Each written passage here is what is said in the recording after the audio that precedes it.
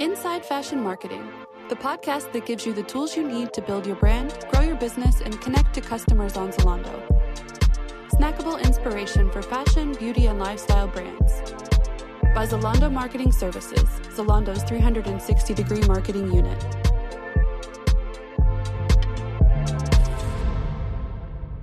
Hello. Welcome, dear listeners. Great to have you on this show. I'm Andreas Antrup. I'm the SVP of Partner Services at Zalando and Managing Director of Zalando Marketing Services, helping connect fashion, lifestyle, and beauty brands and retailers to consumers all over Europe. This past June, we launched an exclusive campaign between Zalando and Crocs called The Classic Crush. This was a Z Plus campaign, meaning that Z Plus customers who've signed up for early access and premium shipping were able to shop the collection before anyone else. It was also our first ever exclusive for Crocs and Zalando. Exciting stuff. Here to talk to me about the campaign and about Crocs' approach to branding are Davide Spinelli, E-Tail Digital Marketing Manager EMEA, and Priscilla Tran, Key Account Executive, both at Crocs. So, Davide and Priscilla, Crocs has really taken off in the last few years. Share a secret, do you own a pair? And if so, have you always been a fan of Crocs? Or you needed some persuasion after joining the company? First of all, thanks for having us. And to answer your question, Crocs is definitely a love or hate brand. There's no neutrality when it comes to Crocs because the product evokes just a visceral response from anyone. But I will confess, I've been on both sides of the fence. Up until I joined the company in recent years, I was always part of the I would never be caught dead wearing Crocs team. But I wasn't immune to all the smart marketing efforts and the celebrity endorsements that Crocs has, really successfully done in the past couple of years. So long story short, I now have about 8 pairs and counting. Hello, everyone, and thanks for having us. This is a really great question. And to be honest, the first time I saw a pair of Crocs was, I think when I was a kid in elementary school, and I think my dad was wearing them. And I was really, amazed on how those Crocs were so comfortable. And as growing up, as Priscilla mentioned before, I have also been on both sides on the fence. So love it or hate it, And right now, I think I only have a few pair at home, especially the winter ones, since I'm a cold person. I'm more like a summer person. So to keep, your feet warm in the coldest temperature, as we have in the Netherlands, of course. Okay, well, I have to say that's fun to hear. And it's interesting to hear, much like the brand story. And I wonder, could you fill in our listeners on the history of the brand? Not sure everyone is familiar, and it's a good one to know. Yeah, so to give you a short summation, Crocs was actually founded in 2002, about 20 years ago, and it was actually originally developed as a boating shoe. So the name itself, Crocs, was inspired by, yes, the crocodile, which is a species that thrives in both land and sea, just like a Croc shoe. So the company found immediate success in the boating community, and shortly after was able to develop what we now know as our classic iconic clog, which is composed of our patented material, Croslite. And over the next few years, the classic clog quickly found its way from American households to global households, and now is one of the most recognizable shoes in the world. One of the features that makes it the Crocs classic clog, say that 5 times fast, so iconic is that each single clog has 13 holes on top, a total of 26 holes per pair. So while their inception was solely based on functional purpose, as in ventilation and breathability, they now serve a greater purpose as well, which is a vehicle for Jibbitz. I think you have to tell us a bit about Jibbitz. Yes. So for everyone who is listening and that's not familiar with Jibbitz, they're a fun, decorative charms that you can personalize your Crocs with. So you can mix and match the Jibbitz that interest you, whether it's, food like sushi or colorful jewels, or your favorite pop culture icons like Friends, for example. You can plug those Jibbitz into the holes of your Crocs as a means of self-expression. And this is one of the reasons why the journey of Crocs hasn't been a linear one. The brand has always found some way to evolve and push the envelope in terms of innovation. So what started as being, just a functional boating shoe grew to become a household name, staple item. Then in the early aughts, the most laughable and perhaps divisive footwear trend in the world, and to now in recent years where the brand has really found a resurgence within this younger future generation of change makers.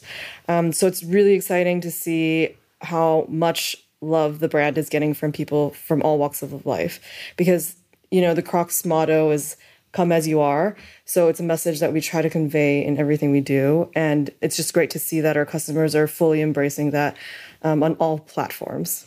Fascinating stuff. Now, I believe there's one burning question for our listeners, which is, how long has Crocs been collaborating with Zalando and ZMS? And how would you say the relationship has benefited Crocs as a brand? Unfortunately, I wasn't working yet for Crocs when the relationship was born between the two brands. However, the Crocs and ZMS partnership began almost 4 years ago. We knew since the beginning that in order to attract new audiences to the Crocs brand within Europe, we need to do more and focusing on a full funnel strategy approach. And ZMS, of course, was our answer.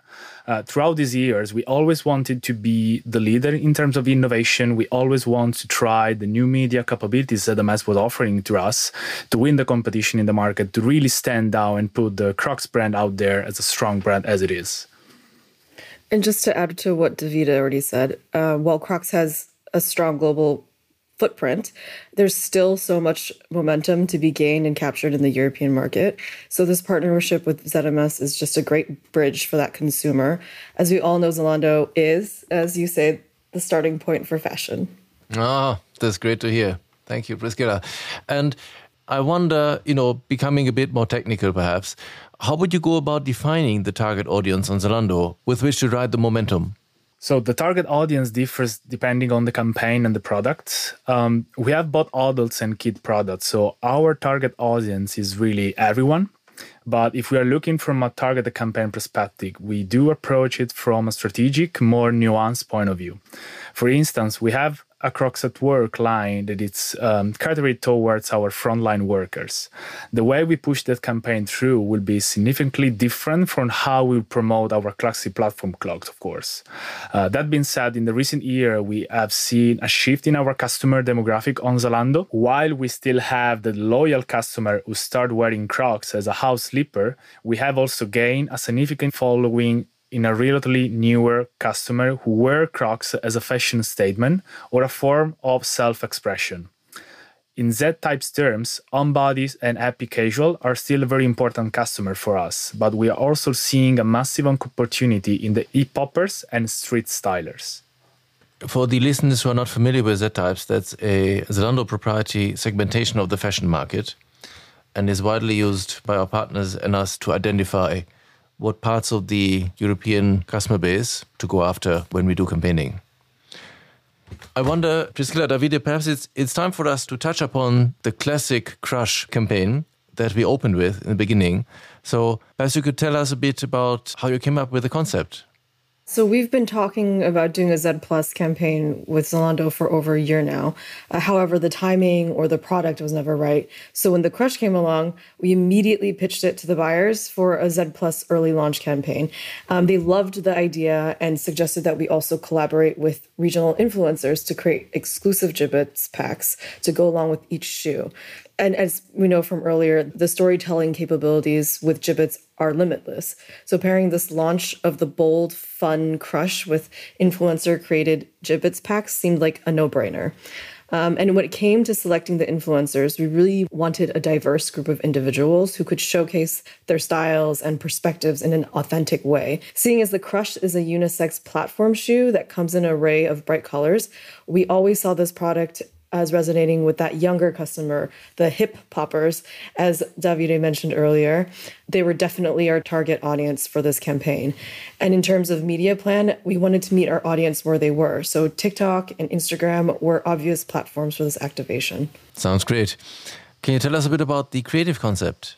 For the creative concept behind the content, we have to give a major shout out to the ZMS teams because they present us with so many great out-of-the-box ideas. It was very hard to choose, but the one we landed on for the on-site video campaign utilized two of our influencers, Lonnie and Trixie, and focused on creating a visual story around their Jibbitz packs to showcase their self-expression and identity. Co-creating assets such as the video as well as the stylized PDP page on-site and coupling it with off-site social media content allow us to approach the customer within the message of self-expression in a holistic way. From start to finish, the campaign took around almost 6 months to plan and execute. Very nice. Thanks for tuning in to part 1 of our episode. Hold tight for part 2, releasing in 2 weeks' time.